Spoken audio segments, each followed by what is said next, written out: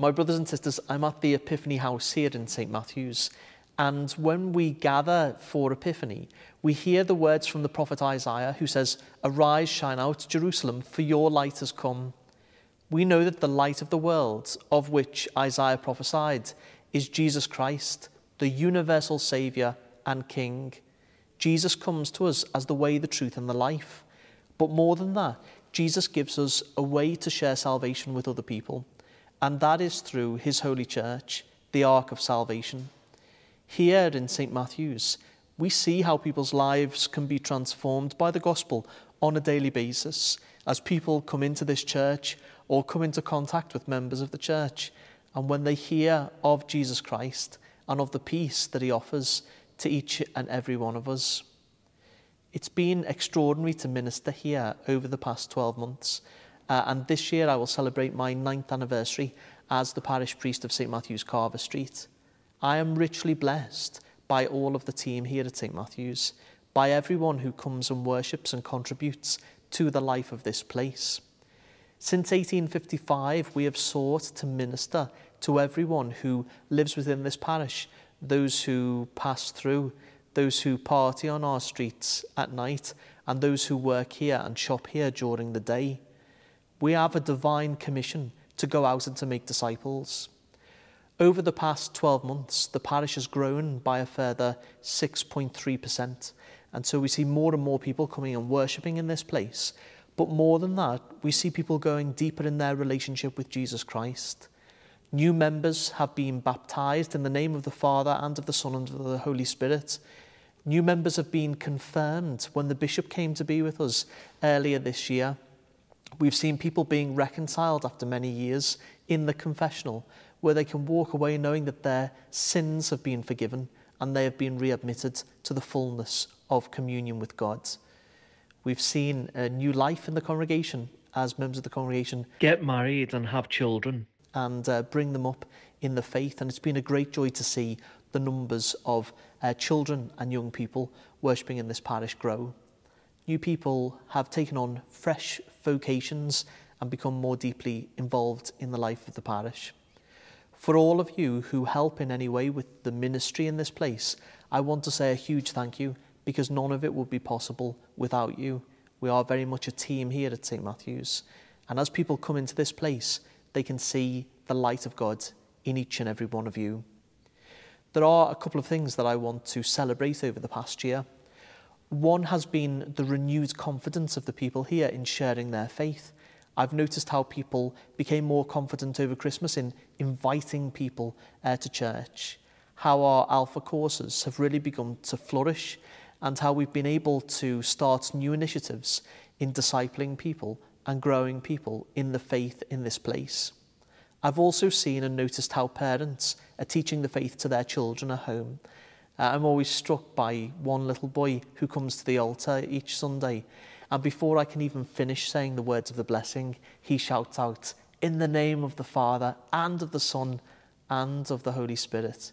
It gives joy to our heart, my brothers and sisters, because that child has the gift of eternal life and is proud to profess it. Over the past year, we've welcomed many visiting preachers. It was a particular delight to have a wonderful Triduum with Bishop Roger Jupp, who in retirement has a wonderful ministry, and we thank him for his service. For the Catholic Evangelism lecture on St Matthew's Day, we welcomed Bishop Will, and he gave us a really robust and life-filled vision for what it is to be a Catholic in the Church of England today. I've seen how the church has grown in confidence in what we do out on the streets. This year, for Corpus Christi and for the Assumption, on ordinary parish days, we were able, as a parish, to go out onto the streets and to take the presence of the Lord with us. The response, like on St Matthew's Day, is incredibly warm. People are not afraid to see the faith proclaimed on the streets. People are receptive and warm, and we just need to grow in confidence in doing that. Over recent months, there have been so many people who have come into the church or met me on the street from younger generations who are eager and hungry for the gospel. No longer are there those barriers that we once perceived. But it seems to me like the generation of new atheists in the noughties, Richard Dawkins and other people, are now bringing into the church so many people who are hungry for the gospel, so many people who have grown tired of the things of the world and want to find fresh hope and fresh life in Jesus Christ. This year, the parish nursing project has also grown and flourished, and I would like to record here and commend Michaela for her work. Michaela received, just a few weeks ago now, the High Sheriff's Awards, both for her personally and also for the work of the parish nursing project. We have a new parish nurse as well, Louise, who works alongside her and who's already made a sterling start with all of the volunteers. The art house at St Matthew's has gone from strength to strength and has come much closer into the life and working of the parish. Our strategic director, Ben Clowns, has made a fantastic contribution to the life of our parish and works very collaboratively with all of our various and different projects. And I would like to commend him for his work and for the team at the art house. We have exciting projects about to start, which are in collaboration between the church, the art house, and the parish nursing project. In the midst of all of this, we've also continued to be raising money for our Regenerate project, which we've now raised almost 440,000. We've still got a way to go if we want to reach that target of 770,000, but it is now within sight, my brothers and sisters, and so we'll carry on with the final push towards that. But what I'm delighted about with Regenerate is that we've managed to do that without making it the main thing, because we know that the most important thing that we do is to proclaim the love of Jesus Christ to those who live around us. I'd like to say a particular thank you to the church wardens and for all that they do within the life of the parish. They often manage the practical things alongside things of the faith, and I've seen how we've been able to integrate even fundraising into our mission. A particular favourite for me, I'm sure that you can imagine why, was the Beer Festival this year, which was a fantastic celebration as usual. It was a great fundraiser, but it also brought a lot of people into the church who wouldn't have been here before, and it opened up conversations about faith and about who Jesus Christ is. I'd like to say thank you to our assisting clergy here at St Matthew's, particularly to Father Watson, who continues to help us to maintain the daily Mass, and to Father Alan Price, who joined us this year on the staff and who has contributed so much already with his life and energy and encouragement. I'd like to say a huge thank you to all of you who contribute towards the parish financially. We have been able to grow our finances here, and as we go forward over the next 12 months, there will be many challenges but also opportunities, and one of the main things that we're looking at the moment is to employ a part-time children and families worker in order to strengthen that ministry and to support our parents and to grow our children in the faith. I also want to thank all those who contribute to the daily life of the parish, to the hospitality that we offer to people, to our wonderful hospitality team, the Spread, which has contributed to the spread of the clergy, I think. They do a wonderful work in welcoming people here into St Matthew's. We've also got the sacristy team who day in, day out provide for the needs of the church. And any visiting priest who comes here always says what a wonder and a joy it is. Fiona, our organist, and the choir, and for all that they contribute to the life of the church, and how the choir has grown, and all of the recruitment work that Fiona's done, which has just been tremendous over the past year. There are other people who often work behind the scenes. Our servers who turn up very discreetly and just go about their work. Ian, our development worker, who has done so much to put our teaching out there online through the podcast and also in written form, and is able to communicate with people in such a gracious but also challenging and dynamic way. So I'd like to thank him for all of his hard work.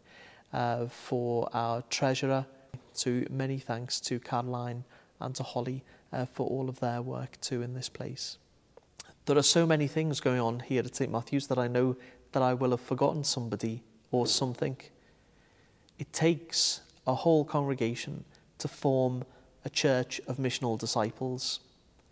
Over the next 12 months, we're going to have an emphasis on rule of life, thinking about our collective life as a church, but also what our individual lives look like. As a priest, I am here to support and equip you to be sent out as missioners and evangelists out in the world. And so from this Lent, we will be encouraging people to set up a rule of life, to think about what God might be calling them to do, how they can go deeper in their faith, how they can be drawn closer into the life of our Lord and Saviour, Jesus Christ. I'm very, very, very excited about Lent. We've got some fantastic preachers lined up, and there'll be some more news about them. But at Easter this year, we will be welcoming Bishop Lindsay Irwin, sometime administrator of the Shrine of Our Lady of Walsingham and sometime Bishop of Horsham. One of the most charismatic and exciting preachers in the church. He's been in Australia for a while, but he will be coming back, and this will be his first major preaching engagement. I believe that it's going to be a real time of renewal at St. Matthew's. So make sure that you are praying and planning towards that wonderful weekend where we feel afresh the power of God and how he reconciles us to our Heavenly Father. I'm sitting here on Father Omini's chair that's used in the confessional. This chair has been in the confessional since Father Omini's day. And it's a place where I sit every day before Mass and where the assistant clergy do as well, and where we hear the confessions of those who come in to be reconciled.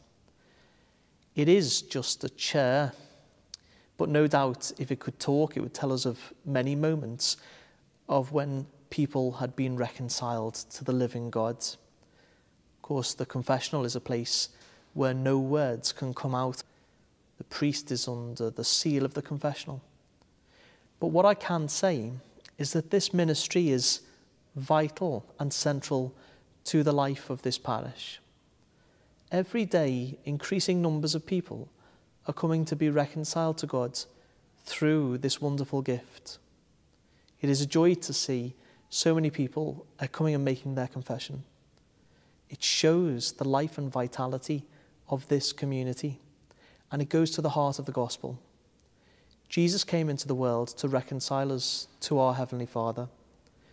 We are called to be reconciled, to know that we're forgiven, and to be joyful in that, and then to share that with other people, to shine as lights in the world, to shine out like Jerusalem was called to shine out in the prophecy of Isaiah, because our light has come, which is Jesus Christ.